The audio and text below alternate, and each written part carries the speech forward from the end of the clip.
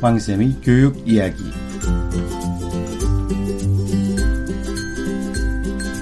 안녕하세요. 왕쌤 한하균입니다. 요즘에 계속 아침에 업데이트가 되죠. 예.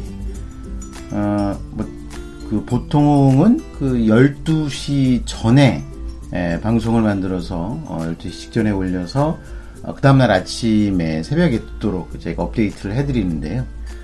이제 출장이 계속 되면서 제가 이렇게 밤늦게 만드는 시간이 좀 애매한 상황이 좀 됐습니다.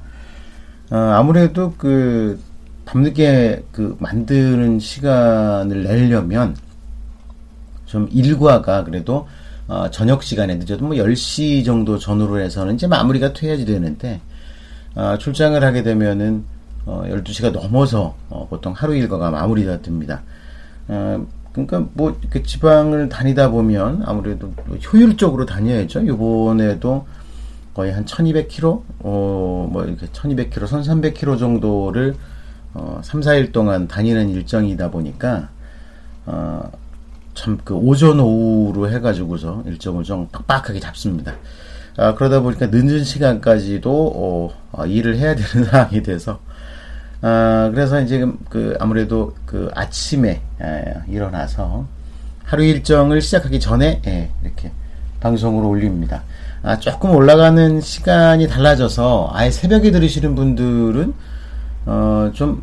날짜가 좀 그렇죠. 새벽에 들으시는 분들은 올라와 있을 줄 알고 딱 틀었는데 어저께 방송이네 이러시는 분들이 좀 있으신 것 같습니다. 좀 이해를 해주시고요. 그래도 이제 매일 올린다는 거는 제가 꼭꼭 지키고 있으니까요. 그런 부분들은 좀 참고해 주시면 좋겠습니다. 요즘에 제가 이제 고3들의 입시 지도를 하면서 여러 가지 느끼는 점을 여러분들한테 말씀을 드리죠. 어차피 대학 입시를 준비하는 과정이 고등학교 과정이고, 이 고등학교 과정들의 최종 결론이 입시 준비이다 보니까 입시 준비에서 드러나는 문제점이라든지 중요성, 이런 부분들이 정확하게 고등학교 1, 2학년을 보내면서 하여야 하는 일이기 때문에 그렇습니다. 이제 보통은 정답은 이미 나와 있죠. 정답은 고등학교 1, 2학년 때 어떻게 생활을 해야 되는지에 대한 정답은 이미 나와 있습니다. 그건 복잡하게 얘기할 것도 없고, 열심히 공부해서 내신 성적 잘 만들고, 그 다음에 국어, 영어, 수학에 대한 깊이 있는 학습을 통해서 수능 정시 준비도 꼼꼼하게 해나가면서 학교 생활의 여러 가지 내용들, 등교하면서부터 하교하기까지의 모든 학교 생활 중에 선생님과 친구들과 함께 열심히 생활한다. 이게 정답입니다. 이게 참 그렇죠. 정답이 너무 허무하게, 이 정답은요 역사 이래 바뀐 적이 한 번도 없습니다. 학교라는 제도가 만들어지고 학교라는 제도가 만들어지기 전에도 마찬가지입니다. 공부를 한다는 그 과정 중에는 어떤 상황이라도 이런 틀을 벗어난 일이 없습니다. 그렇지만 현실적으로는 많이 달라졌죠. 1970년대에 대학 입시를 준비하셨던 분들, 지금 학부모님들 세대들 중에서요, 1970년대에 입시를 준비하셨던 분들은 거의 안 계실 겁니다. 그렇게 되면 벌써 60대가 되시기 때문에 80년대 같은 경우만 해도 조금 이제 이제 학력고사가 시작이 되고, 이제 80년대 초에 학력고사가 시작이 되거든요. 70년대 세대는 본고사 세대입니다. 본고사 세대. 80년대부터는 이제 학력고사 세대라서 지금 학부모님들 세대가 학력고사와 수능 초기를 거치는 요 사이 세대가 학부모님 세대입니다. 이 학부모님 세대에서도 학교 생활을 하면서 중요한 점이 있었죠. 근데 똑같습니다. 그쵸? 공부 열심히 하는 거는 변하지 않는다는 거. 그런데 이제 따지고 보면은 굉장히 복잡해진 학교 생활의 방법론. 이게 그 과거와 현재와 가장 많이 달라진 게요. 결국 경쟁의 존재입니다. 경쟁의 유무입니다. 어쨌든 그 학력고사란 시험을 경험을 해보신 분들은요, 지금보다 경쟁이 한 4분의 1 정도밖에는 경쟁이 안 됐었습니다. 그리고 수능을 준비해본 학부모님들은요, 지금보다 경쟁이 한 절반 정도의 경쟁으로 대학을 가신 겁니다. 그러니까 지금 학생들이 겪는 경쟁의 강도를 제대로 이해하실 수가 없는 것이 현실이죠. 예. 이런 상태가 계속된다는 것이요, 전반적으로 지금 이제 대학 입시 제도나 또는 우리 아이들을 도와주고 지도하는 방법을 어떻게 설정해야 되는지에 대한 오해와 착각으로 바뀔 수도 있다는 겁니다. 부모님들이 경험해 본 부분들이요, 좀 많이 다릅니다. 예, 그래서 이렇게 좀 혼란이 오고 있다. 자, 이런 부분들을 말씀을 좀 드립니다. 그러면 오늘은요, 그동안에 이제 3일 동안 지난 2015 개정교육과정의 변화에 대해서 말씀을 드렸죠. 말씀을 안 드리고 넘어갈래요? 안 드리고 넘어갈 수가 없어요. 예. 수능 전형이 확대가 됩니다. 수능 전형, 지금 현재, 수능 전형을 이제 10% 내외로, 10% 내외로, 가지고 있는 곳, 또 20% 내외까지 가지고 있는 곳이죠.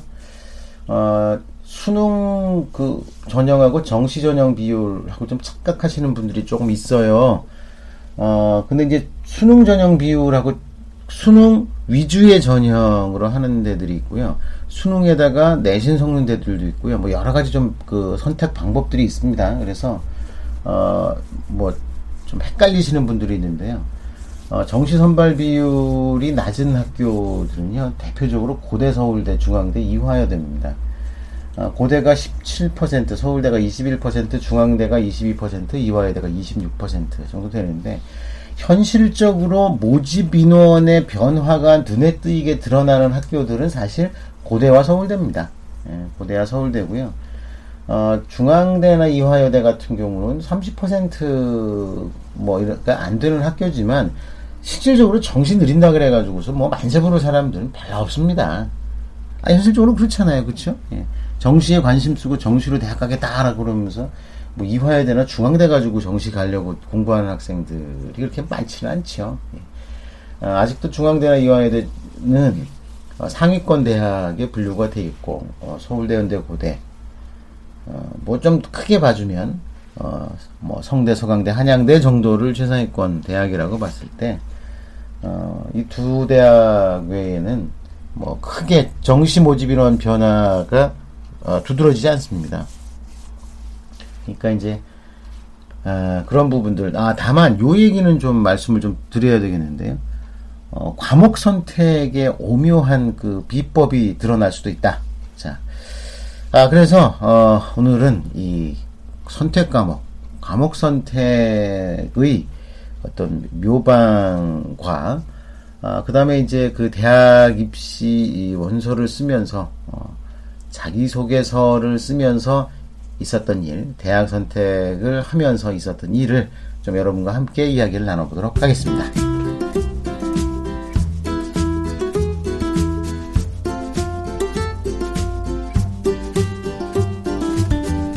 네. 요번에 선택 과목이 많이 드러났죠.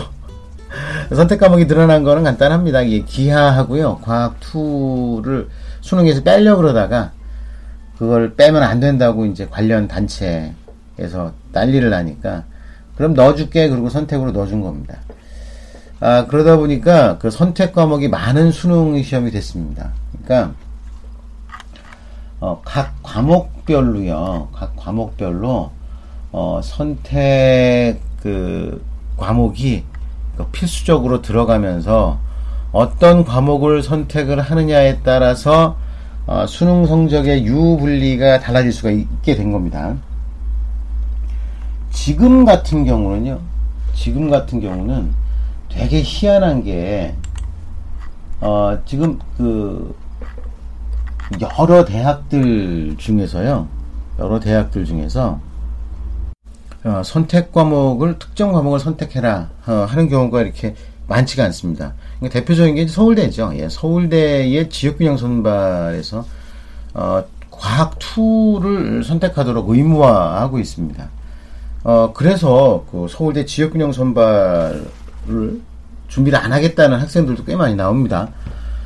굉장히 번거롭습니다. 이게 어떤 과목 선택에 제한을 걸어 놓으면은요, 학생들이 공부를 하는 과정에서, 이거 내가 선택을 걸어 놓은 그 과목이 내가 성적이 좋은, 내가 공부를 잘할 수 있는 과목이 아닌 경우에는, 이거 되게 부담스러운 부분들입니다.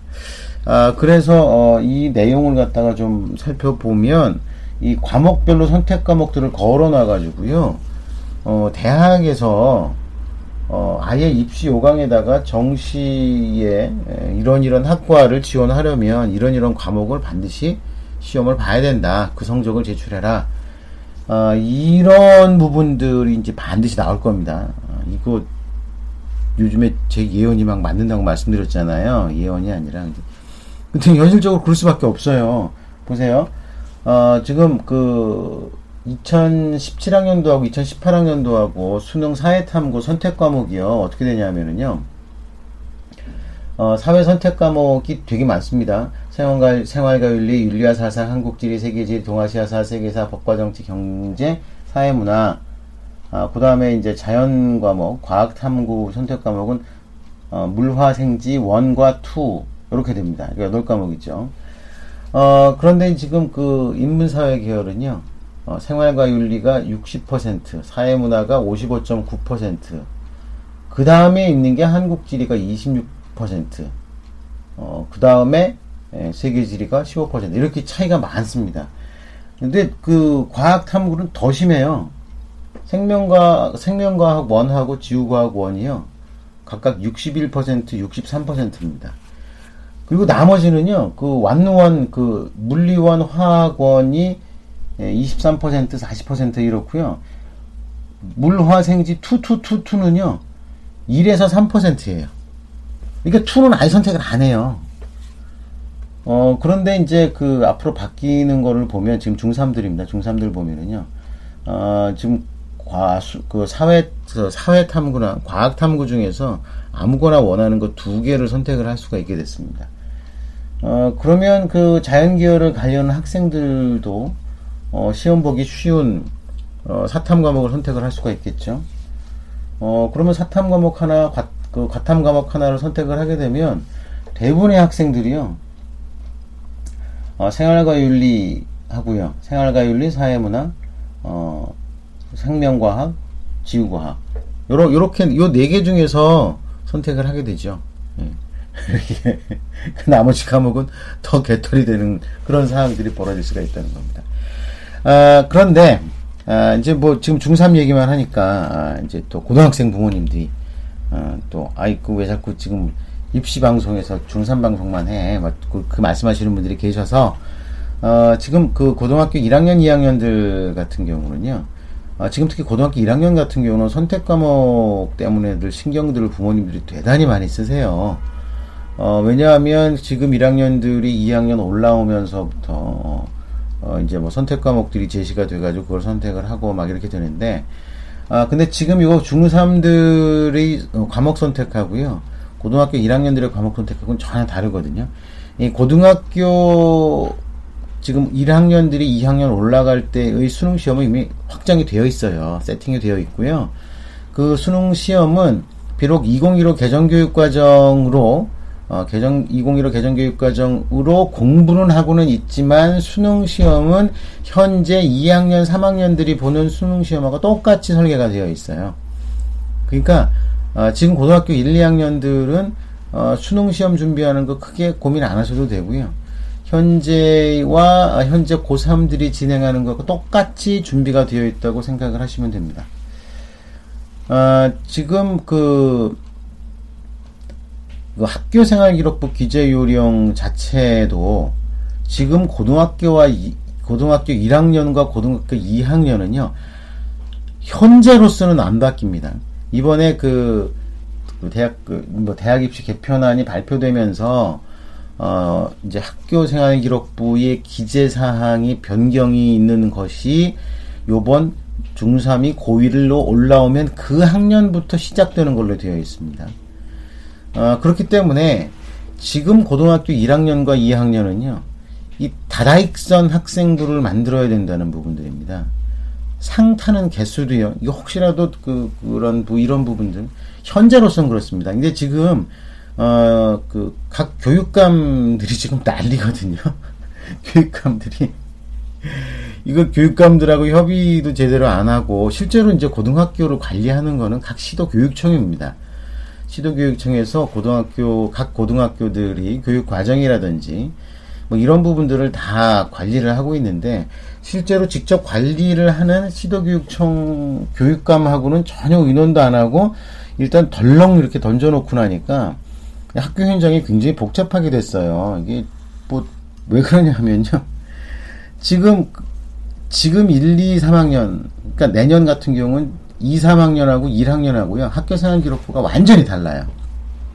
완전히 달라서, 예를 들어서 뭐 교내 대회를 한다고 하면은요. 교내 대회를 한다고 하면 1, 2, 3학년 대회를 1, 2, 3학년들을 통합하는 대회를 하는 게 되게 번거롭고 뭐 그럼에도 불구하고 1, 2, 3학년들을 분리해서 하는 것이 대회를 분리해서 진행한다는 건 굉장히 번거롭고 어떤 효과가 반감이 되는데도 불구하고 그렇게 해야 되는 상황들이 막 벌어지는 거죠. 그러니까 지금 고등학교 1학년들 같은 경우는요, 지금 발표된 내용대로 고등학교 1학년은 한 학기에 상을 하나만 적도록 되어 있거든요. 그럼 상을 하나만 적도록 되어 있으면, 예를 들어 상을 3개를 받았으면 3개 받은 것 중에서 어떤 것을 기록을 해 놓을래? 이렇게 선생님들이 물어볼 수밖에 없는 상황이에요. 그러면, 내가 내 대학 입시가 나중에 어떻게 될지 알고 지금 하나만 적어 놓는 거 문제가, 이 얘기부터 좀 드리고 난 다음에 해야 되겠습니다. 자, 한 학기에 상 하나만 적습니다. 그러면 수상 실적이 굉장히 많은 부분들에 영향을 줍니다. 특히 뭐 한양대학 같은 경우는요, 수상 실적이 이제 학종 평가를 하는 데 있어서 최우선순위로 지금 대두가 돼 있어요.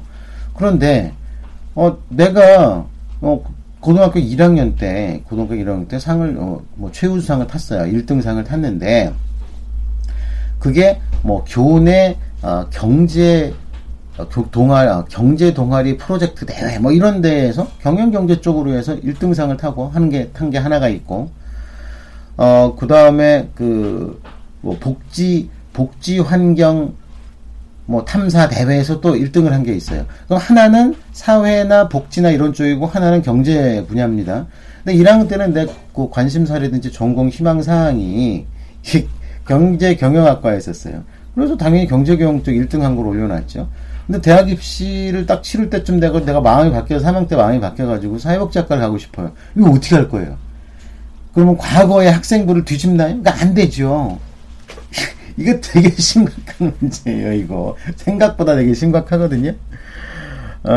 그러면 학교에서 학생들이 어떤 전공이나 진로 특성에 맞춰가지고서 대회들을 좀 정밀하게 잘 짜가지고서 그런 학생들이 미리미리 진로와 이런 부분들을 준비를 할 수 있도록 세밀하게 관리를 해서 운영이 되어야 되는데, 1학년 다르고 2, 3학년 다르면 정말 학교 현장에서 운영하기가 너무 힘듭니다. 양식도 보통 선생님들이 1학년 수업도 들어가고 2학년 수업도 들어가고 하거든요. 그러면 1학년 들어갔을 때 학교생활기록부를 기록하는 방법하고 2학년 수업 들어갔을 때 학교생활기록부를 기록하는 방법하고 다르다는 거죠. 물론 이게 대회라든지 몇몇 부분들이 다르긴 하지만 이 상황들이 다르면 이 한꺼번에 관리하거나 이런 부분들이 되게 불편해요. 단순히 불편한 거에서만 끝나면 선생님들 보고 좀 당신들이 수고 좀 더 해 이러면 되는데, 잘못하면 오해나 문제가 발생을 할 수도 있는 상황이 벌어진다는 겁니다. 자, 이런 부분들 때문에 전반적으로 이제 실제로 내년에 1학년만 하게 될지 아니면 전 학년들을 이 바뀐 학생부로 운영을 하게 될지 이 부분들에 대해서는 아직도 논란이 있습니다. 논란이. 그러니까 이제 선택 과목을 어떻게 선택을 하느냐에 따라서 뭐가 달라질 수가 있다고 말씀드렸잖아요. 로또. 이것처럼 교내 대회도 로또가 만들어질 수가 있습니다. 근데 지금 고등학교 1학년들 같은 경우는 형식은 과목을 선택을 하는 거지만 사실상 학교에서 거의 일방적으로 과목을 지정해서 운영하도록 되어 있을 겁니다. 그래서 별로 신경 안 써도 됩니다. 그래서 상당히 많은 학교들은 1학년 때 그 선택 과목에 대한 1차 사전 조사를 했습니다. 그런데 또 어떤 학교들은요, 어차피 이게 준비가 안 되는데 해봐야 뭐하냐라고 해서 아예 준비를 안 한 학교들도 많습니다. 그러니까 이 선택 과목에 따라서 유불리가 많이 달라지거나 그러지는 않은 상황이 될 거니까요. 특히 이제 고등학교 1학년들은 선택 과목의 인물리에 대해서 너무 신경을 많이 안 쓰셔도 됩니다. 그리고 지금 중3들은요, 어차피 선택 과목을 어떻게 하게 되고 할지는 일단 입학하고 난 다음에 봐야 됩니다. 지금 이거 발표한 대입 개편안 자체가요, 워낙 반쪽짜리라서, 그리고 사방에서 지금 막 공격이 들어가고 있는 상황이라서, 이것도 부분 수정이라든지 미세 조정이 있을 수밖에 없습니다. 근데 이 내용들이요, 대입식 개편안이 국회에서 도장을 빵빵빵, 도장이래, 그 투표를 해가지고요, 이렇게 이렇게 망치를 두들겨야 되는 그런 게 아니라, 이게, 그러네요. 예, 제가 말이 막 꼬입니다. 그게 아니라, 행정부, 즉, 교육부에서 만들어 놓은 행정부 규칙을 바꾸면 되는 것들이에요. 대부분, 이게. 그러다 보니까, 이렇게 반발이 심하고 그러면은요, 실제로 내용을 바꿀 때, 실제 바꿀 그때쯤 돼가지고서 슬그머니 바꿔놓은 내용들이 되게 많을 거란 얘기입니다. 이게 대입시 개편안이 확정안이라고는 말을 해도 이거 바뀝니다. 조금씩 바뀌어가지고요, 뭐 의견을 수렴을 하니 뭐니 이 난리 한 번 더 날 겁니다. 그래서 그 장관 거취도 어떻게 뭐 좌우가 되고요. 지금 제일 문제가 되는 게 그거예요. 지금 요번에 그 입시 개편안이요, 분명히 특목자 사고에 유리합니다. 유리하긴 한데, 이게 모든 특목고 자사고에 모두 유리한 것도 아닙니다. 이게 늘어난 학생, 수능으로 모집하는 학생 수, 특히 최상위권 대학에서, 이게 그리고 또 해석에 따라서 또 다르긴 상황이 됐어요. 정시 전형을 30%로 늘리는 거라고 해석하는 사람들이 있는가 하면, 이게 대표적으로 한울교육 종로학원의 입장입니다. 있는가 하면, 아니다, 정시 전형 전체를 늘리라고 한 거다 라고 주장하는 사람들에 따라서 이게 통계가 또 다 틀립니다. 이게. 예? 정시 전형만을 놓고, 정시 전형 100%만을 놓고서 이게 30% 되려면 아직 멀었다, 뭐 이런 학교들도 있고, 이렇게 주장하는 사람들도 있고, 아니다, 정시를 중심으로 하는 입시까지도 포함을 해야 된다. 그러니까 수능 위주고 교과나 뭐 면접이나 이런 것까지 포함한 이런 성적이다라고 하는 것까지 하는 거하고 전혀 내용이 다르기 때문에 이것도 어떻게 이야기해야 되는지, 물론 발표 내용에서 표현한 워딩이 있긴 하지만 그거에 대한 목적이나 목표나 이런 부분들이 다를 수밖에 없다는 거예요. 예. 그래서 그 내용들을 정리를 어떻게 합의를 하느냐에 따라서 이게 또 말이 다 달라져요. 이게. 예. 그리고 또 이런 것도 있어요. 정시 전형의 비율이란, 즉 수시에서 2월 되는 것까지 합한 총 합이다 라고 막 우겨가지고서 그것까지 해서 합해가지고서 뭐 타협을 하게 되면 그것 따라 또 다르다니까요. 예. 이게 시작입니다. 시작. 예. 그러니까 중3 학부모님들은요, 그럼에도 불구하고 저럼에도 불구하고 대세가 수시 전형이고 학생부 전형이란 거는 변하지 않습니다. 예. 그러니까 그냥 뭐 너무 신경 쓰셔가지고서 미세하게 어떤 것이 유리할까에 너무 집중 안 하셔도 된다는 겁니다.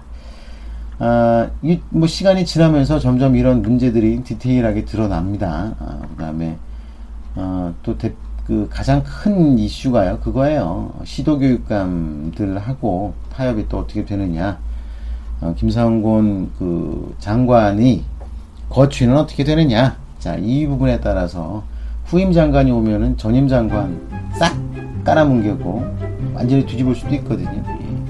물론 이거 결정된 거를 갖다가 틀 자체를 흔들진 않을 겁니다. 근데 미세 조정만 해도요. 지금 제가 계속해서 방송 말씀드렸잖아요. 별거 없다.